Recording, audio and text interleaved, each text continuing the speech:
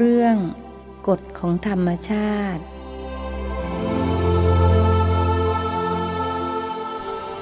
นมัตถุรัตนัตยัสสะขอถวายความนอบน้อมแด่พระรัตนตรัยขอความผาสุกความเจริญในธรรมจงมีแก่ญาติสัมมาปฏิบัติธรรมทั้งหลายต่อไปนี้ก็พึงตั้งใจฟังธรรมะเป็นหลักธรรมคำสอนในทางพระพุทธศาสนา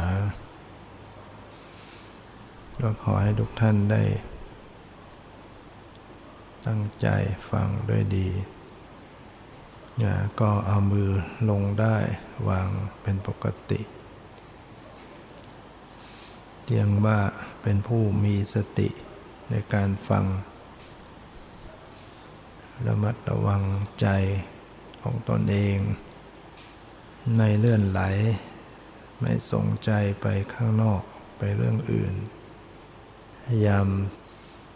สำรวมใจ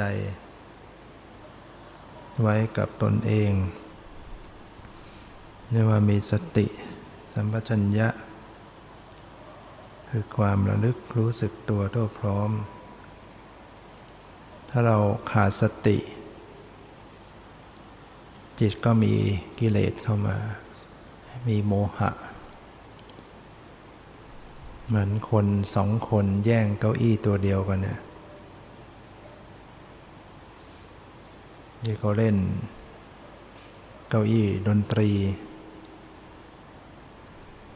แย่งนั่งถ้าสติ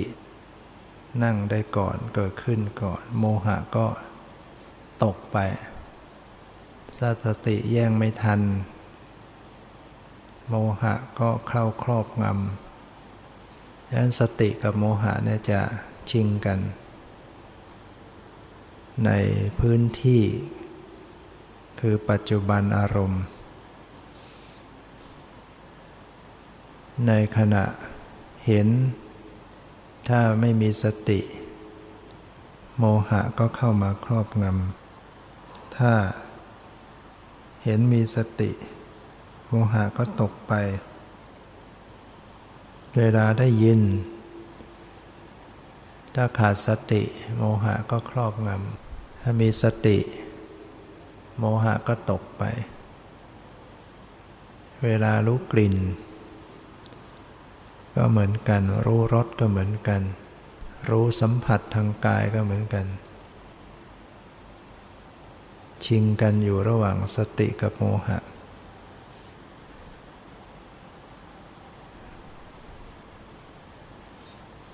ดังนั้นต้องพยายามสนับสนุนให้สติเกิดขึ้นในขณะเห็นในขณะได้ยินในขณะรู้กลิ่นในขณะรู้รสในขณะรู้สึกสัมผัสทางกายเย็นร้อนอ่อนแข็งหย่อนตึงมากระทบ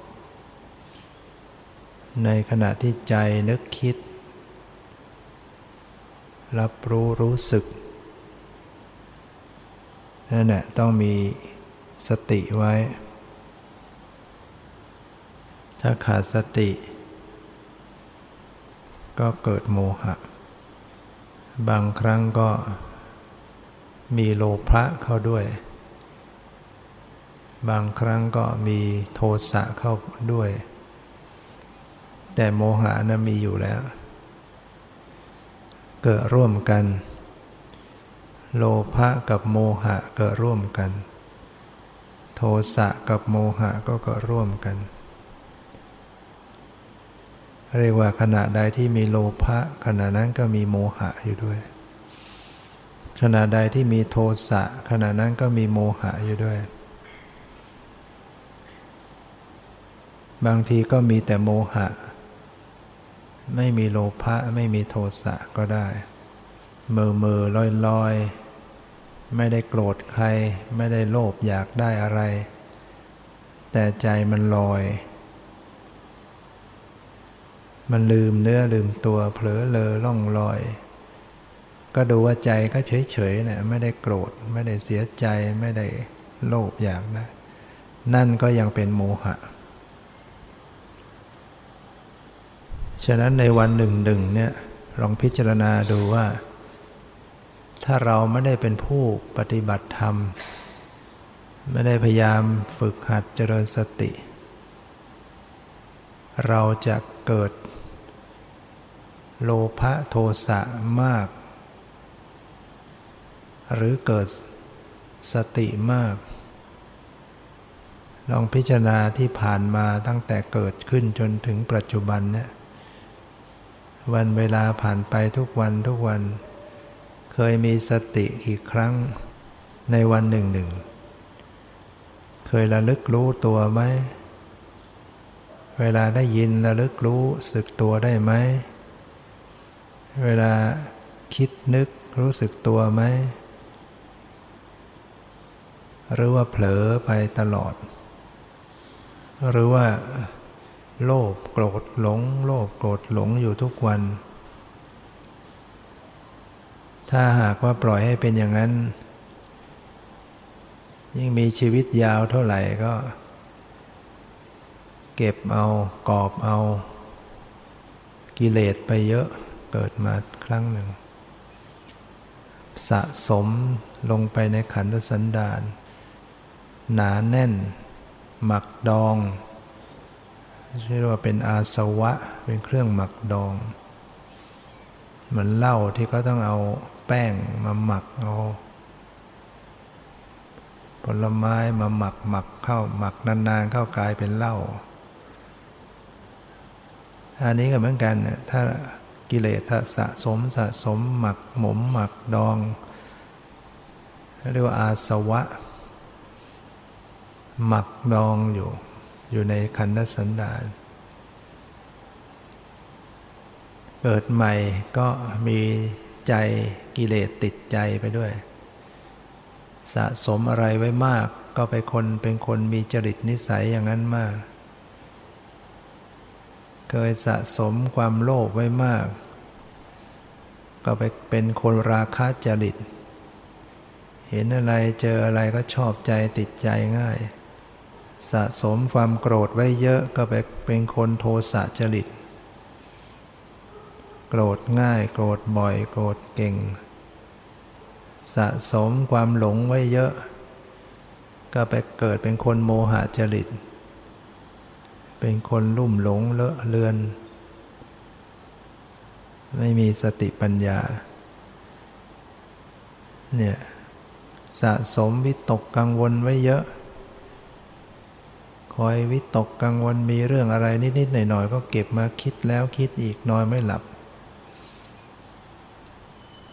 สะสมไว้บ่อยๆก็เกิดกลายเป็นคนวิตกจริตเป็นคนคิดมากนั่นก็เป็นทุกข์ความโกรธเกิดขึ้นมาใจก็ทุกข์วิตกกังวลอะไรเกิดขึ้นมาใจก็เป็นทุกข์ความโลภเกิดขึ้นมาใจก็ทุกข์อยู่เนี่ยถ้าเราปล่อยให้ชีวิตเป็นไปอย่างไม่ได้ปฏิบัติธรรมจิตเขาก็จะกอบเอาโกยเอากิเลสไว้ไปเยอะพระพุทธเจ้ายังเคยตรัสว่าถ้าหากกิเลสเหมือนเป็นวัตถุสิ่งของเนี่ยคนหนึ่งเก็บเกิดกิเลสวันหนึ่งมันจะกองไม่มีที่จะเก็บนะมากมายหาที่เก็บไม่ได้เลยนะเกิดกิเลสวันยังค่ำนะภูเขาก็ยังน้อยไปนะแต่ในกิเลสมันเป็นนามธรรมมันไม่เป็นวัตถุสิ่งของมันไม่ได้เป็นรูปร่างเป็นนามธรรมมันก็มองไม่เห็นตัวแต่มันก็มีฤทธิ์มีเดช เล่นงานครอบงำจิตใจของบุคคลนั้นผลักไสให้ใจบุคคลนั้นคิดชั่วทำชั่วแล้วก็ทุกข์เบียดเบียนเขาเบียดเบียนตัวเองเนี่ยหาความสุขสงบอะไรไม่ได้ฉะนั้นถ้าหากว่าเรามาคำนึงนึกถึงว่าโอ้กิเลสนี่ไม่ดีในชีวิตที่ยังมีอยู่ยังมีลมหายใจอยู่ตั้งแต่นี้ไปเราก็มาเริ่มสะสมกุศลความดีสติปัญญาแทนกิเลสนะเพราะเวลาที่เรามีสติมีสัมปชัญญะกิเลสก็ไม่เกิดเลยกิเลสก็ขาดไปก็ได้สะสมสิ่งดีงามลงไปในใจเป็นผู้ที่มีความเลื่อมใสศรัทธาสะสมไปเกิดไปก็เป็นคนศรัทธาจริตเป็นคนมีความเชื่อความเลื่อมใสคนที่มีความเชื่อความเลื่อมใสดีเนี่ยก็จะเป็นเหตุให้บุคคลนั้นได้ทำบุญทำกุศลได้มากเพราะว่าเชื่อว่าบุญมีจริงบาปมีจริงเชื่อว่าผลบุญผลบาปมีจริงเชื่อว่าเรามีกรรมเป็นของตนเชื่อในความตรัสรู้ของพระพุทธเจ้านะคนมีศรัทธาเนี่ยมันก็ชีวิตเขาก็ได้แต่สะสมบุญกุศลถ้าไม่มีศรัทธาแล้วก็ไม่มีโอกาสที่จะได้ตักตวงบุญกุศลก็มีแต่ตณีมีแต่หวงแหนมีแต่โลภโกรธหลงอิจฉามานะทิฏฐิไปวันๆหนึ่งเอารัดเอาเปรียบกอบโกยโกงเขาอีกชีวิตก็เลยขาดทุนเกิดมาตกต่ำไปอีกต่อไปก็ตกต่ำเกิดในนรกบ้างเกิดเป็นเปรตเป็นอสุรกายเป็นสัตว์เดรัจฉานทุกข์ทรมานคราวพ้นมาเป็นมนุษย์ก็เป็นมนุษย์ไม่ดีร่างกายไม่ดีโรคภัยเบียดเบียนบ้างเกิดมาเป็นคนอนาถายากไร้เนี่ยเพราะอกุศลกรรมที่ทำไว้มันตามมาให้ผล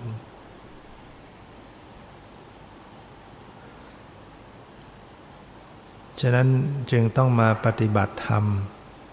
เพื่อชำระล้างให้จิตใจของเราใสสะอาดบริสุทธิ์เพราะถ้าเราจิตเราใสจิตเราดีจิตเรามีความบริสุทธิ์มากเท่าไหร่เราก็จะประพฤติดีทำดีพูดดีคิดดีมากเท่านั้นถ้าเราปล่อยให้ใจมันขุ่นใจมันเศร้าหมองมันก็ต้องพูดไม่ดีทำไม่ดีคิดไม่ดีเมื่อทำไม่ดีพูดไม่ดีคิดไม่ดีบาปก็ติดตามบุคคลนั้นไปพอมันตามไปทันก็เล่นงานบุคคลนั้นเดือดร้อนแต่ถ้าใจเราดีพูดก็ดีกระทำดีคิดดีความสุขก็ติดตามบุคคลนั้นไปเหมือนเงาติดตามตัวไปฉะนั้นต้องมาฝึกจิตต้องมาพัฒนาจิตให้จิตมันสะอาดขึ้นมันจะได้คิดดีทำดีพูดดีทำหน้าที่อย่างถูกต้องตามครองประโยชน์ตนและคนอื่นเราจะฝึกจิตอย่างไรให้มันบริสุทธิ์ขึ้นก็ต้องอาศัยสติผู้มีสติที่จะฝึกจิต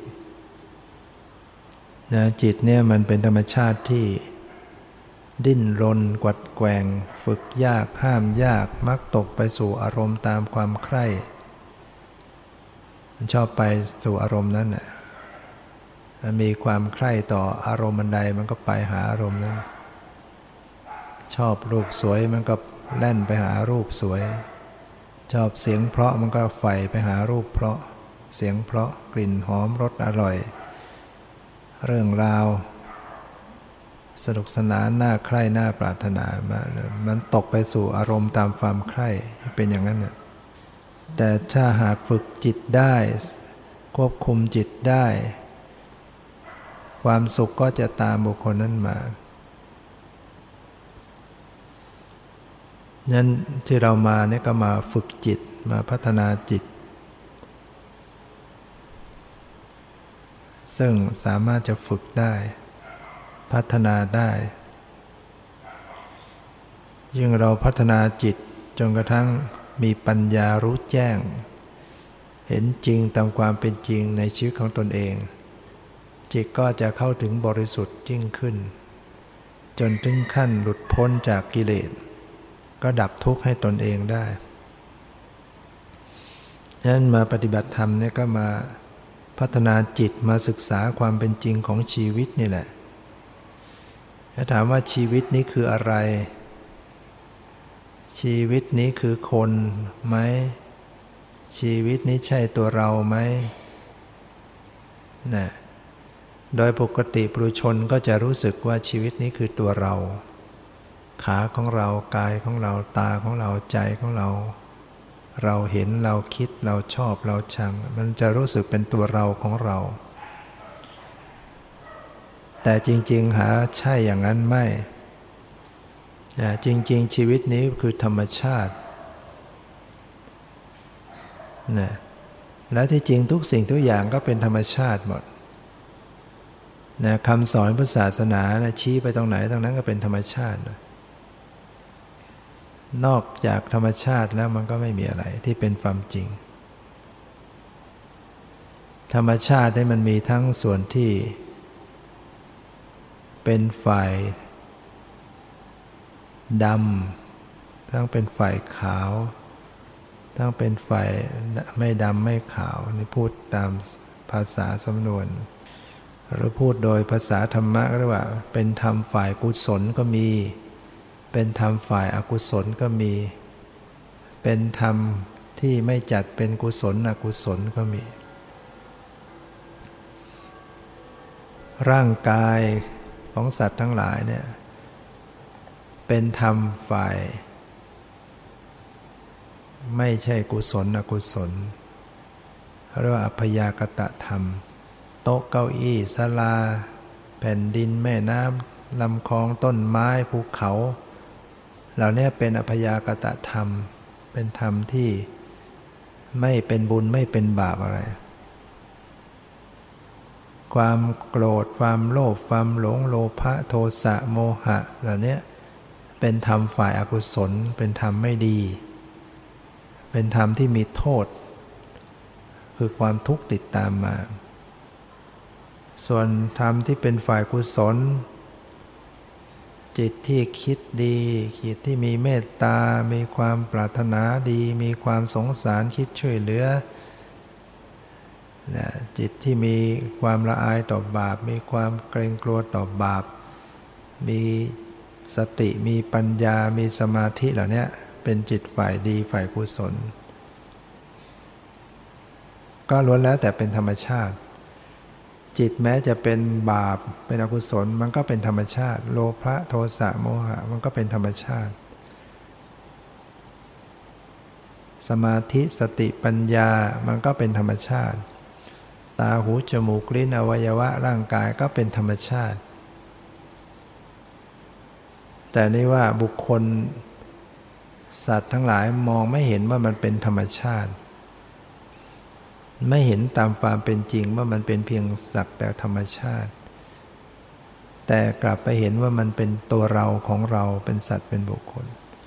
เนี่ยมันหลงผิดยึดผิดอยู่ถ้ามาปฏิบัติวิปัสสนาจนมีสติปัญญาเกิดขึ้นก็จะเห็นความจริงว่ามันเป็นสักแต่ธาตุธรรมชาตินะคำว่าธรรมชาติธรรมชาติก็คือสิ่งที่ปฏิเสธความเป็นสัตว์เป็นบุคคล ไม่ใช่สัตว์ไม่ใช่บุคคลไม่ใช่ตัวตนไม่ใช่เราของเราแต่มันก็เป็นสิ่งหนึ่งเป็นธรรมชาติแต่ละสิ่งแต่ละอย่างที่เป็นจริงแต่ว่าธรรมชาติอันเนี้ยมันก็มีกฎของมันกฎของธรรมชาติคือมันเปลี่ยนแปลงมันเกิดดับมันไม่เที่ยงมันทนสภาพเดิมไม่ได้มันบังคับไม่ได้ธรรมชาติมันมีกฎอย่างนั้นคือความต้องเปลี่ยนแปลงอยู่ทุกขณะฉะนั้นตาหูจมูกลิ้นกายอวัยวะทั้งหลายเนี่ยมันเปลี่ยนแปลงอยู่ทุกขณะจิตใจความรู้สึกต่างๆเนี่ยมันเปลี่ยนแปลงอยู่ทุกระยะทุกขณะมันตั้งอยู่ไม่ได้มันคงที่ไม่ได้มันบังคับไม่ได้มันจึงไม่ใช่ตัวตนนี่คือกฎของธรรมชาติมันเป็นอย่างนี้ฉะนั้นถ้าปฏิบัติวิปัสสนาแล้วก็จะเข้าไปเห็นกฎธรรมชาติเห็นความจริงของธรรมชาติรู้จักธรรมชาติแล้วก็เห็นความจริงเห็นกฎของธรรมชาติ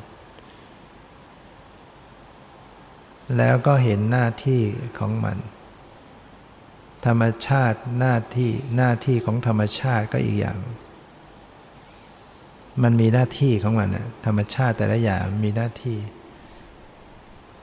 อย่างประสาทตามันก็เป็นธรรมชาติที่มีหน้าที่ในการรับ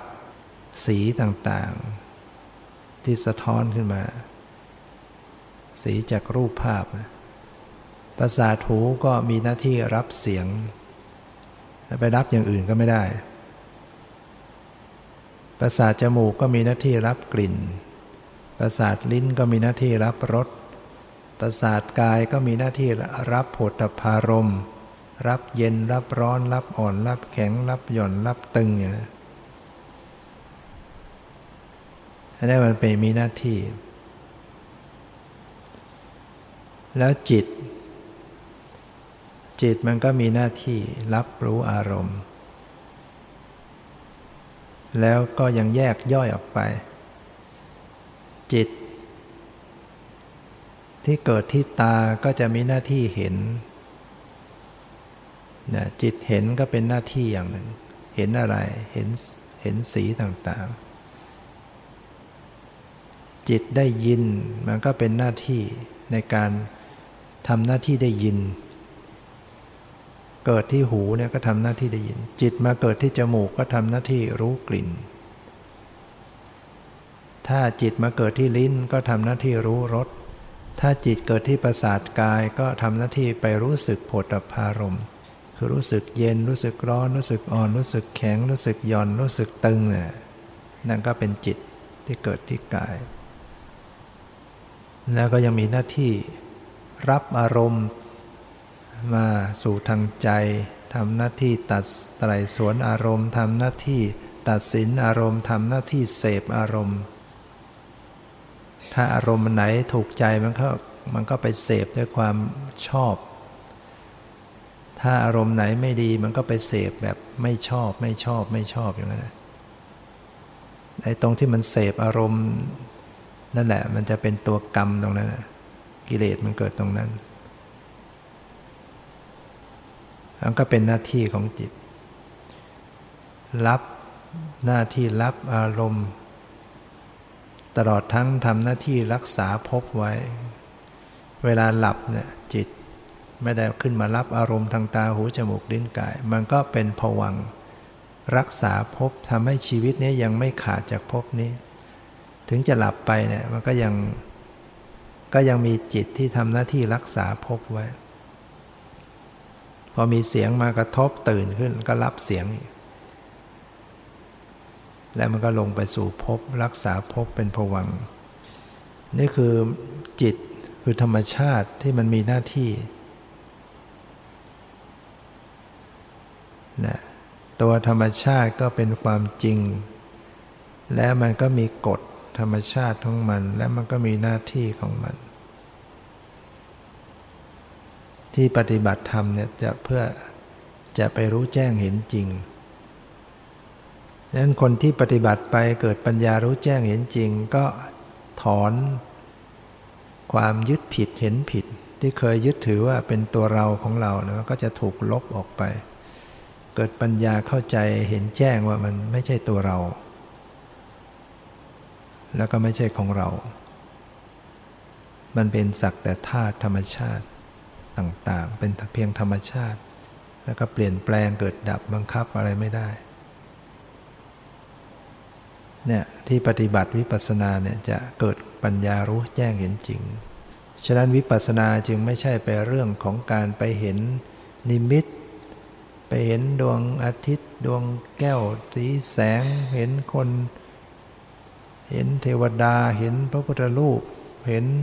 นรกสวรรค์อะไรอย่างนั้นไม่ใช่อย่างนั้นอันนั้นมันเป็นสมมุติถึงจะบางอย่างถึงจะจริงก็จริงโดยสมมุติหรือจริงยังเป็นสัตว์เป็นบุคคลยังละกิเลสไม่ได้นะจะรู้เห็นไปสักเท่าไหร่ก็ละกิเลสไม่ได้แต่วิปัสสนาเนี่ยต้องรู้เห็นในตนเองแล้วแจ่มแจ้งในจิตใจว่าสังขารชีวิตนี้เป็นธาตุธรรมชาติจริงๆเปลี่ยนแปลงจริงๆบังคับไม่ได้จริงๆไม่มีตัวตนจริงๆ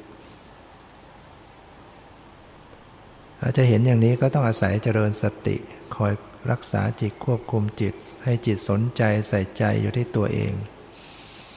วันแล้ววันเล่าใส่ใจในการยืนเดินนั่งนอนคู่เหยียดเคลื่อนไหวให้จิตใจมันอยู่กับตัวไปก่อน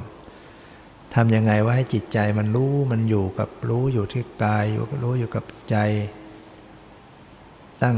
มั่นคงอยู่กับกายใจแล้วมันก็จะค่อยๆเชื่อมโยงไปสัมผัสธรรมชาติที่เป็นความจริง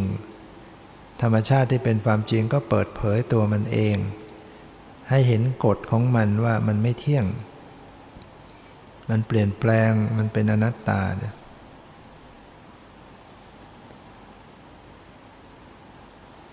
นั้นถ้าหากผู้ใดเห็นแจ่มแจ้งตัดกิเลสขาดกิเลสตัวนั้นก็จะไม่กลับฟื้นขึ้นมาในใจนะอริยบุคคลเป็นอริยบุคคลตั้งแต่โสดาบัน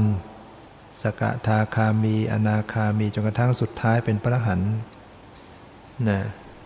ก็จะไม่ต้องไปเวียนว่ายตายเกิดอีก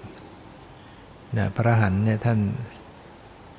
พ้นจากทุกข์พ้นจากขันธ์ทั้งห้าพ้นจากการเวียนว่ายตายเกิดเข้าสู่อมตะธรรมเข้าสู่ธรรมที่ไม่ตายอีกต่อไปหลุดพ้นทั้งหมดเนี่ยมีวิธีปฏิบัติก็คือเฉพาะเจริญวิปัสสนาเท่านั้นอย่างอื่นไปไม่ถึงนิพพานและเจริญวิปัสสนาก็ต้องมาระลึกรู้ในตัวเองเนี่ยให้ตรงต่อธรรมชาติหรือเรียกว่าปรมัตถธรรมที่ปรากฏแต่เมื่อยังใหม่อยู่ยังระลึกไม่ออกดูไม่ถูกว่ามันธรรมชาติที่เป็นปรมัตถ์เนี่ยมันตรงไหนอย่างไรก็ต้องทำจิตให้ตั้งมั่นก่อนทำยังไงให้จิตใจมันตั้งมั่นอยู่กับเนื้อกับตัวก็ต้องใช้กำหนดอยู่กับอารมณ์ใดอารมณ์หนึ่งไปก่อนเช่นให้กำหนดดูลมหายใจเข้ารู้ลมเข้ารู้ลมออกเข้ายาวออกยาวให้ตามดูรู้เท่าทันอยู่ทุกลมหายใจเข้าออกให้ได้ต้นลมกลางลมที่สุดของลมสุดลมเข้าเริ่มลมออกสุดลมออกเริ่มลมเข้าแต่ปรับผ่อนลมหายใจให้สบายตามรู้อยู่ตามรู้อยู่ตามรู้อยู่เมื่อจิตเกาะอยู่กับลมหายใจได้ต่อเนื่องมันก็เกิดสมาธิก็คือจิตตั้งมั่นอยู่ในอารมณ์เดียว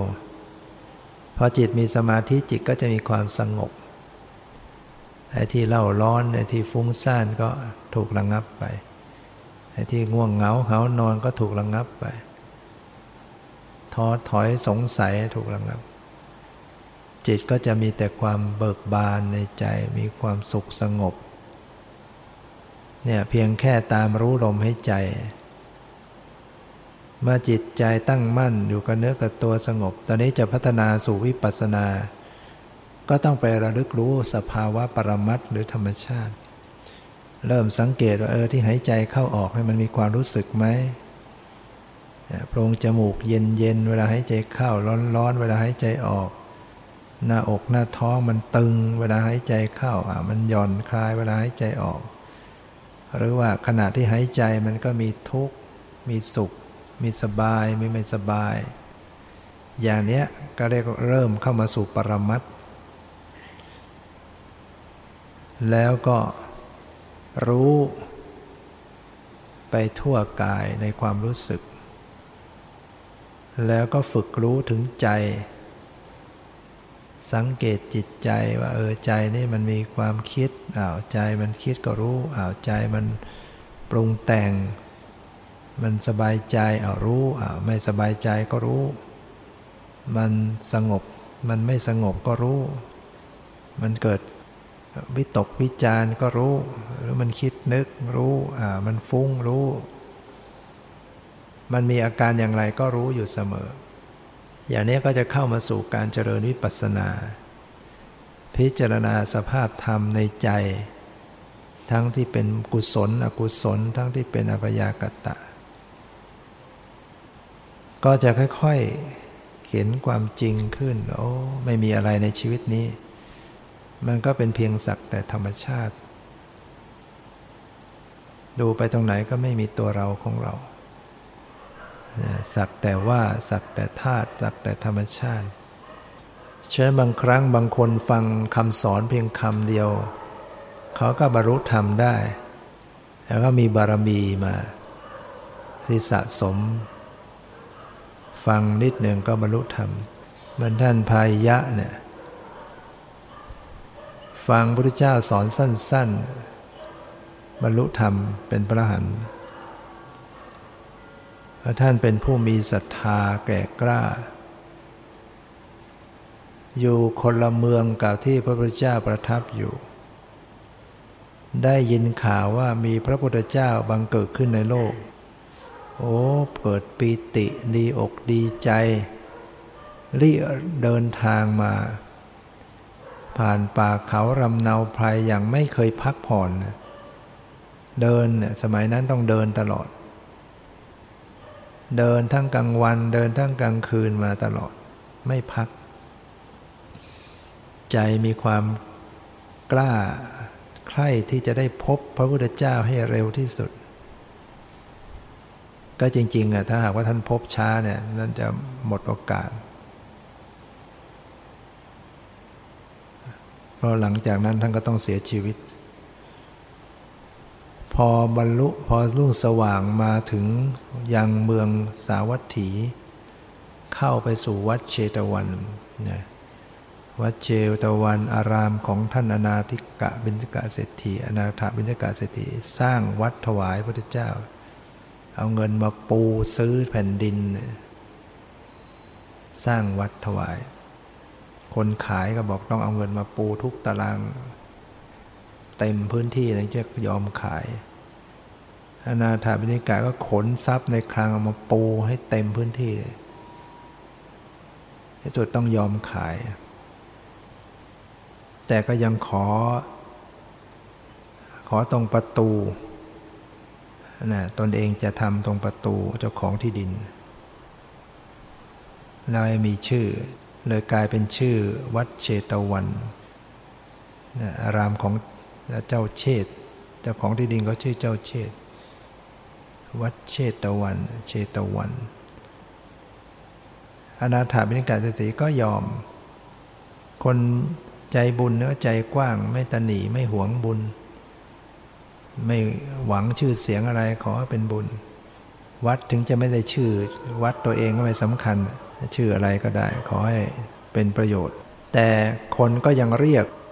ยาวขึ้นไปว่าเชตวันวนารามเชตวันอารามของท่านอนาถบิณฑิกเศรษฐีพระพุทธเจ้าประทับอยู่ถึง19 พรรษา ฉะนั้นธรรมะที่ทรงสั่งสอนเนี่ยเกิดขึ้นที่วัดเชตวันมากนะเมื่อพายะเดินทางมาถึงเข้าไปถามพระภิกษุสงฆ์ว่าขณะนี้พระบรมศาสดาประทับอยู่ณที่ใด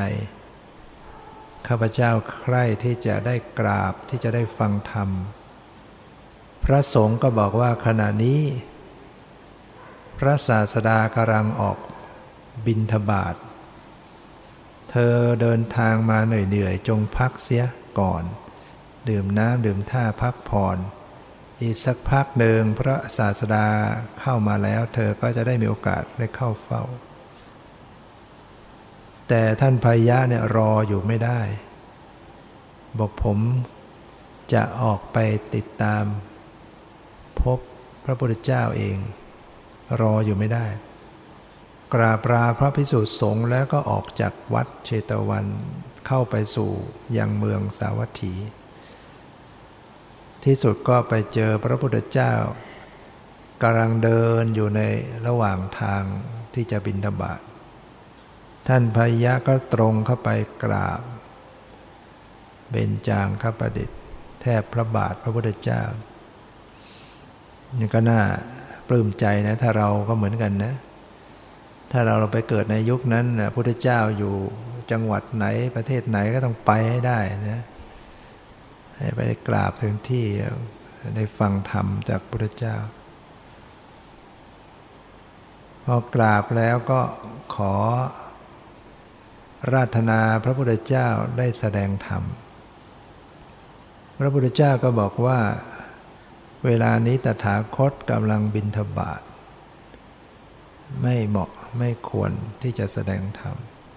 ท่านพายะก็อ้อนวอนขอได้พระองค์ได้โปรดแสดงธรรมเถิดพระเจ้าค่ะพระเจ้าก็บอกว่าเวลานี้ไม่ใช่เวลาตถาคตกำลังบิณฑบาตพระองค์จะเรียกพระองค์เองว่าตถาคตตถาคตหมายว่าผู้เสด็จไปดีแล้วเนี่ยเพราะฉะนั้นท่านพายะก็อ้อนวอนรอบที่สามอ้างเหตุผลว่าชีวิตข้าพระองค์ไม่ทราบว่าจะสิ้นสุดกันเมื่อไหร่ทั้งชีวิตของพระองค์เองทั้งชีวิตของข้าพระองค์ไม่ทราบนะคนเรานี่ไม่ทราบจริงๆนะว่าเราจะมีชีวิตกันแค่ไหนวันไหนเราไม่รู้ว่าเราจะตายเมื่ออายุเท่าไหร่ไม่รู้หรอกบางคนตายอายุแค่10 ปีบางคนขวบกว่าอย่างเด็กที่ไปตายตกจากเตียงแขวน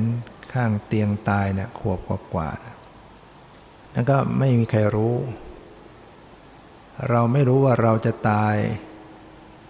ด้วยโรคอะไรบางคนเป็นมะเร็งแต่ไม่ได้ตายโรคมะเร็งถูกรถชนรถคว่ำตายก็มีบางคนป่วยเลยฆ่าตัวตายโดดตึกเพราะนั้นเราไม่รู้ว่าเราจะตายเวลาไหนตอนเช้าตอนสายตอนบ่ายตอนค่ำบางคนเห็นไหมเห็นหน้ากันหยกตายซะแล้วเราก็ไม่รู้สถานที่ตายด้วยบางคนก็ไม่ได้ตายในบ้านตายที่โรงพยาบาลบ้างบางคนตายในน้ำบางคนไปตายบนอากาศก็มีเครื่องบินระเบิดบางคนก็ตายอยู่กลางถนนหนังสือพิมพ์ปิดหน้าอยู่เนี่ยเขาก็ไปโดยที่เขาก็ไม่รู้ว่าเขาไปแล้วก็จะต้องตายแล้วเมื่อตายแล้วจะไปเกิดที่ไหนก็ไม่รู้เนี่ยสำคัญตอนที่ว่าตายไปแล้วจิตจะต้องไปอุบัติบังเกิดขึ้นที่อีกเนี่ย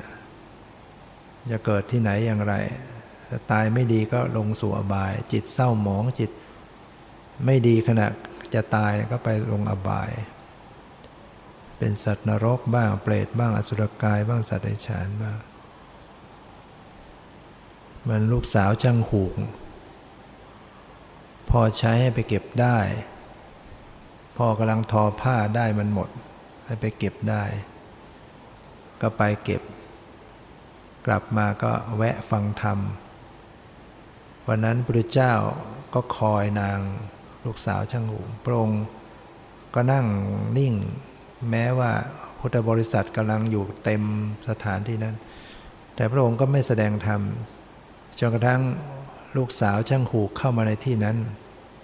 พระพุทธองค์จึงได้ตรัสกับนางว่าเธอมาจากไหน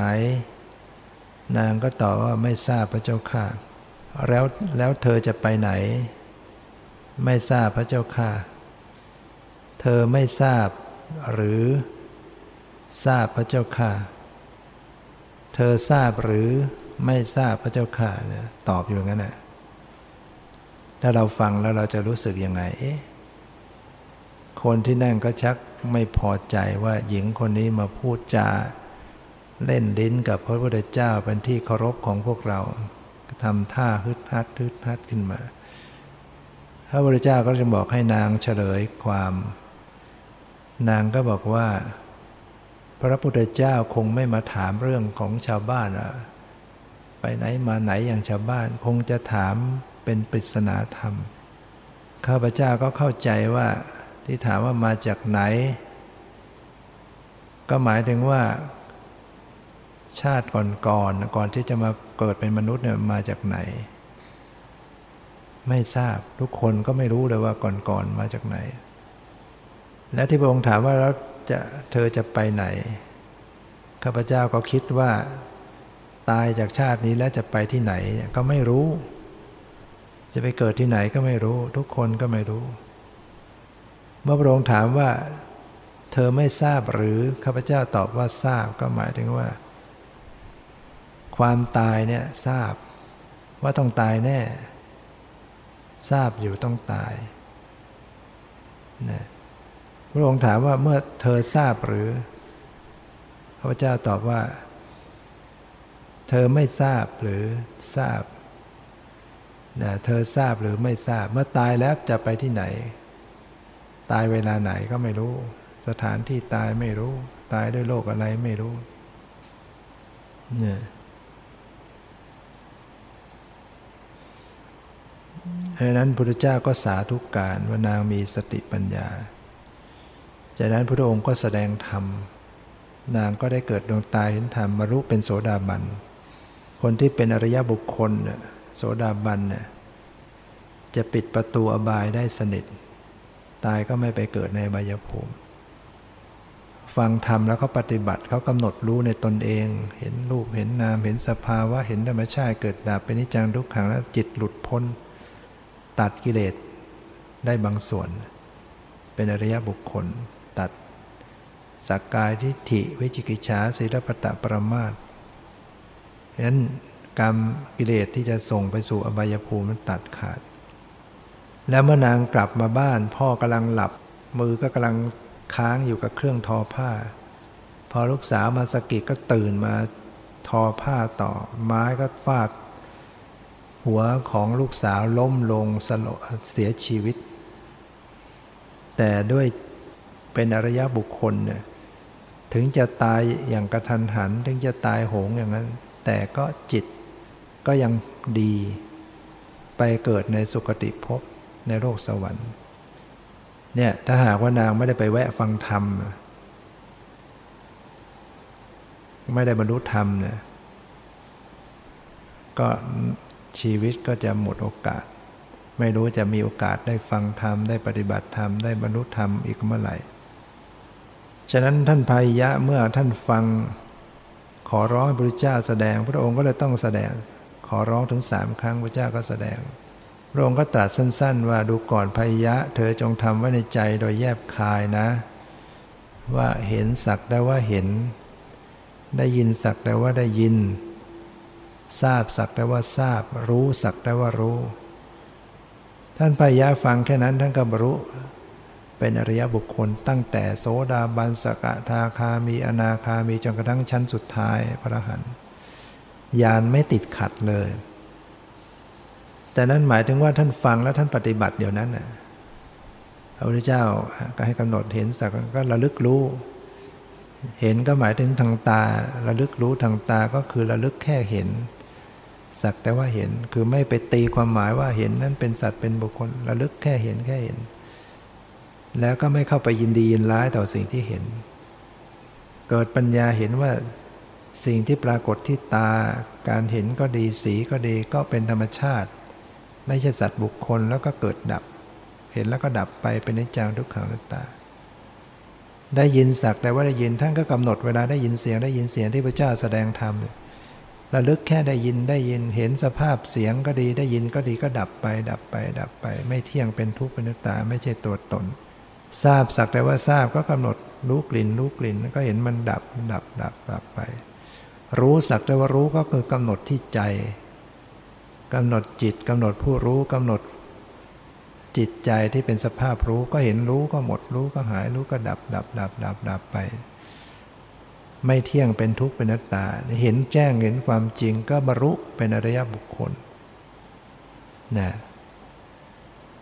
ผ่านญาณ16 4 รอบสิ้นกิเลสหมดพระพุทธเจ้าก็ทราบให้จริงพระองค์เนี่ยไม่แสดงธรรมทันทีก็อาจจะเป็นเพราะว่าจังหวะของผู้ฟังเนี่ยยังไม่เหมาะบางคนนี่ใจกล้าเกินไปใจแรงเกินไปบางทีฟังอะไรมันก็จับไม่ได้แต่เมื่อยับยั้งสักหน่อยได้จังหวะพระองค์ก็แสดงพระเจ้านั้นจะรู้จิตใจของผู้ฟังรู้กรรมพืชรู้เหตุปัจจัยของผู้ฟังธรรมะอันใดที่จะเหมาะกับผู้ฟังฟังแล้วสะกิดใจฟังแล้วน้อมเข้าไปสู่ธรรมะได้รู้จังหวะรู้ธรรมะที่ควรเพราะนั้นผู้ฟังจึงบรรลุธรรมได้ง่ายได้ทันทีเมื่อพระยะบรรลุธรรมแล้วท่านก็ขอบวชเป็นพระอรหันต์เนี่ยถ้าไม่ได้บวชก็ปรินิพพานภายใน7 วันเพราะว่าเพศฆราวาสเนี่ยจะรองรับไม่ได้แต่ว่าท่านไม่มีบาตรไม่มีจีวรเลยบุญเก่าไม่ได้ทำไว้บุญที่เคยถวายผ้าไตรถวายบาตรไม่ได้ทำไว้เวลาจะบวชก็ไม่มีบริขารคนที่เคยสร้างบาตรทำบุญเรื่องบาตรเรื่องผ้าไตรจีวรอย่างพระอรหันต์หลายรูปเมื่อสำเร็จเป็นพระอรหันต์ตอนเป็นฆราวาสพอจะบวชก็มีบริขารมาพร้อมเลยมาด้วยบุญญาฤทธิ์บวชปุ๊บก็เหมือนเป็นพระเถระพระผู้ใหญ่เลยเพราะฉะนั้นพายะไม่มีบริขารบวชไม่ได้ก็ต้องไปแสวงหาคล้อยสายตาพระพุทธเจ้าไปเพื่อจะไปแสวงหาบาตรจีวรถูกงัวที่นางยักษิณีสิงวิ่งฝิดชนมรณภาพลงเป็นพระอรหันต์นะพระอรหันต์ก็ยังหนีกรรมเก่าไม่พ้นกรรมที่ในอดีตเคยลวงเอาหญิงโสเภณีไปร่วมอภิรมย์แล้วก็ฆ่าเขาชิงทรัพย์เขาอีกกรรมอันนั้นไปตกนรกเกิดมาเป็นมนุษย์มันยังตามมาถูกฆ่าอยู่หลายครั้งในขณะเป็นพระอรหันต์กรรมนั้นก็ตามมาทวงแต่ว่าท่านเป็นพระอรหันต์ท่านสิ้นกิเลสแล้วท่านไม่มีทุกข์ทางใจแล้วก็ปรินิพพานดับรอบพระพุทธเจ้าเสด็จกลับจากบิณฑบาตผ่านมาเห็นท่านพยากลายเป็นศพไปเสียแล้วก็รับสั่งกับภิกษุว่าจงเก็บศพนั้นไปแล้วก็ช่วยกันเผานำอธิธาตุบรรจุเจดีย์ไว้เป็นพระอรหันต์นี่ก็ท่านไม่ต้องไปเกิดเวียนว่ายตายเกิดอยู่แล้วนะเพราะฉะนั้นธรรมะเพียงประโยคเดียวแต่ถ้าเราน้อมมาใช้นำมาใส่ใจมาฝึกอบรมตนเองก็สามารถที่จะเข้าถึงธรรมได้นั้นเราก็ต้องฟังอาศัยฟังบ่อยๆเพื่อจะได้จับใจความจับธรรมะมาใส่มาสอนใจมาฝึกหัดตัวเอง ฟังครั้งเดียวยังไม่แจ่มแจ้งแล้วก็ฟังใหม่ฟังด้วยเราปฏิบัติด้วยพอเราปฏิบัติไปสักพักเนี่ยเราฟังเราจะเข้าใจกว่าเดิมตอนใหม่ๆมันยังไม่เข้าใจแหละพอเราปฏิบัติไปเนี่ยเราฟังใหม่เนี่ยเราจะเข้าใจเพราะมันเริ่มมีไฟในตัวเองนะเกิดเหมือนเครื่องทีวีที่มันมีไฟไปหล่อเลี้ยงแล้วพอกดรีโมทมันก็สตาร์ทได้ถ้าไม่มีไฟเลยเนี่ยกดรีโมทไปเท่าไหร่มันก็ไม่ติดฉะนั้นคนฟังไม่มีไฟเลยคือไม่มีสติสมาธิฟังไปแล้วมันก็ผ่านไปเฉยๆมันไม่แจ่มไม่เข้าใจแต่มันก็ยังเป็นนิสัยไปพอเราปฏิบัติแล้วฟังใหม่เนี่ยมันจะเข้าใจชัดขึ้นฉะนั้นเราก็ต้องอาศัยการฟังบ่อยๆแล้วก็ปฏิบัติไปด้วยฉะนั้นวันนี้ซึ่งเป็นวันแรกของการเข้าปฏิบัติก็ขอให้พยายามตั้งอกตั้งใจแล้วก็อย่าไปทะยานอยากข้อสำคัญพยายามปรับตัวปรับผ่อนให้ดีปรับร่างกายคลี่คลายให้ดีอย่าไปทะเยอทะยานให้ได้อย่างนั้นอย่างนี้มันจะบาดเจ็บต่อร่างกายมันจะเคร่งตึงเคร่งเครียดแล้วมันจะฟุ้งถ้าทำอย่างปกติทำอย่างระลึกรู้อย่างคลี่คลายแต่เจริญสติต่อเนื่องเนี่ยมันจะค่อยๆรวมตัวแล้วก็สงบอย่าใจร้อนนะต้องคอยเวลาสะสมฉะนั้นวันนี้ก็พอสมควรกับเวลาขอยุติไว้แต่เพียงเท่านี้ขอความสุขความเจริญในธรรมจงมีแก่ทุกท่านเถิด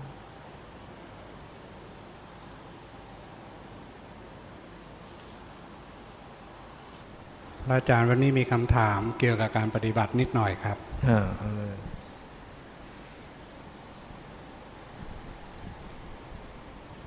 กราบเรียนถามพระอาจารย์ทำอย่างไรไม่ให้ง่วงตอนนั่งสมาธิคะ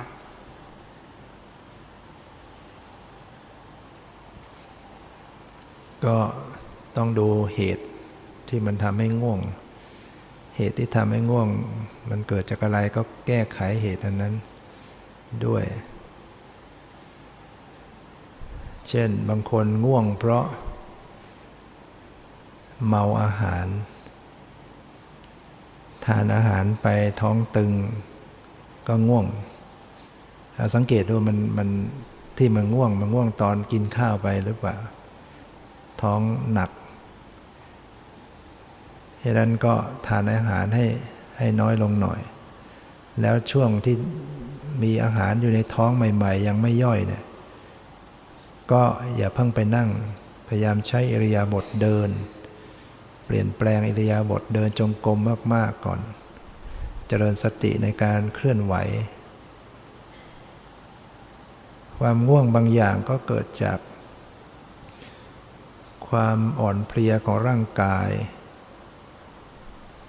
บางคนทำความเพียรมากทั้งวันร่างกายอ่อนเปลี้ยก็ง่วงหรือเราพักผ่อนไม่เพียงพอเช่นไม่เคยตื่นตีสี่แล้วตื่นมาอะไรอย่างเงี้ย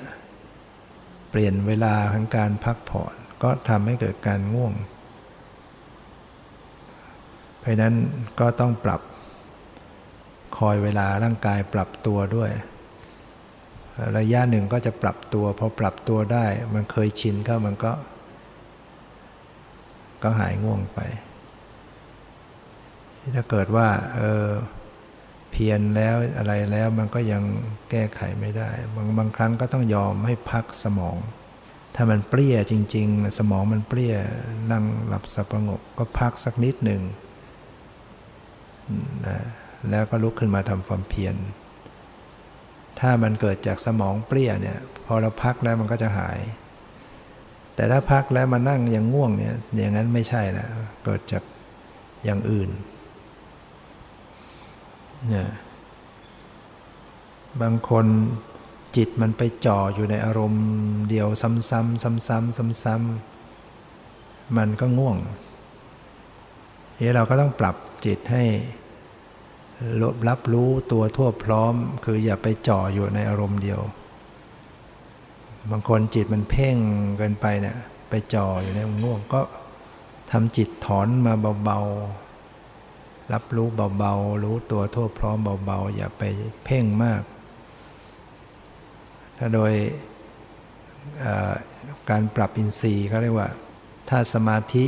มากกว่าความเพียรเนี่ยมันจะตกไปในข้างความง่วงก็ต้องเติมความเพียรให้มากคือเพียรให้มากอย่าเพิ่งไปเพ่งอะไรมากให้มันทันกันความเพียรมันทันต่อสมาธิแต่ถ้าเพียรมากสมาธิอ่อนมากก็ฟุ้งอีกเหมือนกันต้องมีสมาธิไว้ด้วยนะบางครั้งถ้ามันค่อนข้างฟุ้งเนี่ยก็ต้องทำจิตนิ่งๆนิ่งๆแล้วก็เพื่อให้มันมีสมาธิดังนั้นความง่วงก็ดูว่ามันเกิดจากอะไรสาเหตุอย่างไรนะแล้วก็ยังมีวิธีแก้ไขหลายๆอย่างในวิธีการแก้ความง่วงใช้ทางวิปัสสนาก็ดูให้ตรงจิตที่มันท้อมันผอยมันจะผอยลงภวังค์มันหลับๆตื่นๆดูให้ตรงความรู้สึกนั้นก็จะกระจายความง่วงได้ถ้ายังกำหนดยังไม่เป็นก็อาจจะรู้สึกไม่ทันกับความง่วงก็ลืมตาปฏิบัติลืมตาเจริญสติก็ได้นะอันนี้เป็นต้นนะข้อต่อไปเวลานั่งกรรมฐานแล้วกำหนดลมหายใจเข้าออกจะเหนื่อยมากอึดอัดหายใจไม่ทั่วท้องรู้ว่าที่เป็นอย่างนี้เพราะว่าบังคับลมหายใจแต่พยายามผ่อนคลายแล้วทำไม่ได้ถ้าเปรียบเทียบกับการไม่กำหนดลมหายใจเวลานั่งกรรมฐานจะมีความคิดเข้ามาในสมองมากก็พยายามรู้ทันความคิดกลับรู้สึกว่าสบายดีเป็นการทำที่ถูกวิธีไหมคะเพราะพระอาจารย์บอกว่าควรจะกำหนดที่ความรู้สึกก่อนสำหรับผู้ที่ปฏิบัติใหม่ๆก็ไม่แน่เสมอไปบางคนก็ดูทางใจได้เลยได้บางคนเนี่ยถนัดมาดูที่ใจฉะนั้นผู้ถามเนี่ยอาจจะไม่ถนัดในการจะไปเพ่งลมหายใจพอเพ่งแล้วก็รู้สึกคอยจะไปบังคับมันก็แน่นอึดอัดแต่ถ้ารู้สึกว่ากำหนดความคิดได้กำหนดจิตใจได้แล้วก็รู้สึกตามดูรู้เท่าทันคลี่คลายสงบระงับก็ถือว่าเราปฏิบัติอย่างนี้ไปได้เรียกว่าเราเดินจิตตานุปัสสนาสติปัฏฐานเป็นหลักไม่ได้ไปใช้ข้อกายานุปัสสนาสติปัฏฐานในส่วนของลมหายใจเรามาเจริญจิตตานุปัสสนาสติปัฏฐานเป็นหลักก็ได้เหมือนกันดูจิตดูใจดูความรู้สึกในใจไปแต่ก็ค่อยเผื่อไปสู่ความรู้สึกทางกายด้วยไม่ต้องไปเน้นที่ลมหายใจก็ได้เหมือนกันเมื่อนั่งสมาธิไปนานจะมีความรู้สึกปวดขามากๆก็กำหนดรู้ไปเรื่อยๆและตั้งจิตจะไม่ขยับตัวไม่ว่าจะเป็นอะไรความรู้สึกขณะนั้นมันปวดเหมือนกระดูกจะแตกเหงื่อไหลขาชาตัวชาความรู้สึกในตอนนั้นปวดสุดๆแล้วก็หายไปและมีความรู้สึกปิติอยากร้องไห้มากๆอยู่ในอกแต่ไม่มีเสียงอยู่นานและต่อมานั่งอีกกลับไม่เกิดอาการอย่างนี้ไม่ทราบว่าปฏิบัติถูกหรือไม่และควรปฏิบัติอย่างไรให้ก้าวหน้าคะก็ดีแล้วที่มีความอดทนต่อสู้กับทุกเวทนาจนกระทั่งผ่านความปวดนั้นได้ก็เป็นความจริงอย่างนั้นนะถ้าความปวดเนี่ยถ้าเราทนถึงที่สุดแล้วมันจะดับไปได้พอมันหายไปแล้วมันก็จะเกิดปิติใจเราก็จะเกิดปิติอิ่มอกอิ่มใจเกิดความสุขสงบในใจก็ระลึกรู้สติก็รู้จิตใจรู้ปิติรู้ความสงบสุขนั้น ก็ใช้ได้นะปฏิบัติก็ต้องฝึกคนฝึกมันก็ต้องลองอย่างเงี้ยต้องฝึกหัดอย่างเนี้ยแต่นี้นั่งใหม่แล้วไม่ได้คำว่าไม่ได้หมายความว่ายังไงมันยังปวดใหม่หรือว่ายังไงก็เป็นเรื่องธรรมดาถ้าเราไปอยากจะให้มันได้มันก็ไม่ได้ก็ให้ทำใจอย่าไปอยากได้อะไรอย่าไปอยากได้ความสงบแต่เพียรนะเพียรทำอยู่สม่ำเสมอแต่ไม่ต้องไปทะเยอทะยานจิตมันก็ลงตัวได้ใหม่อีก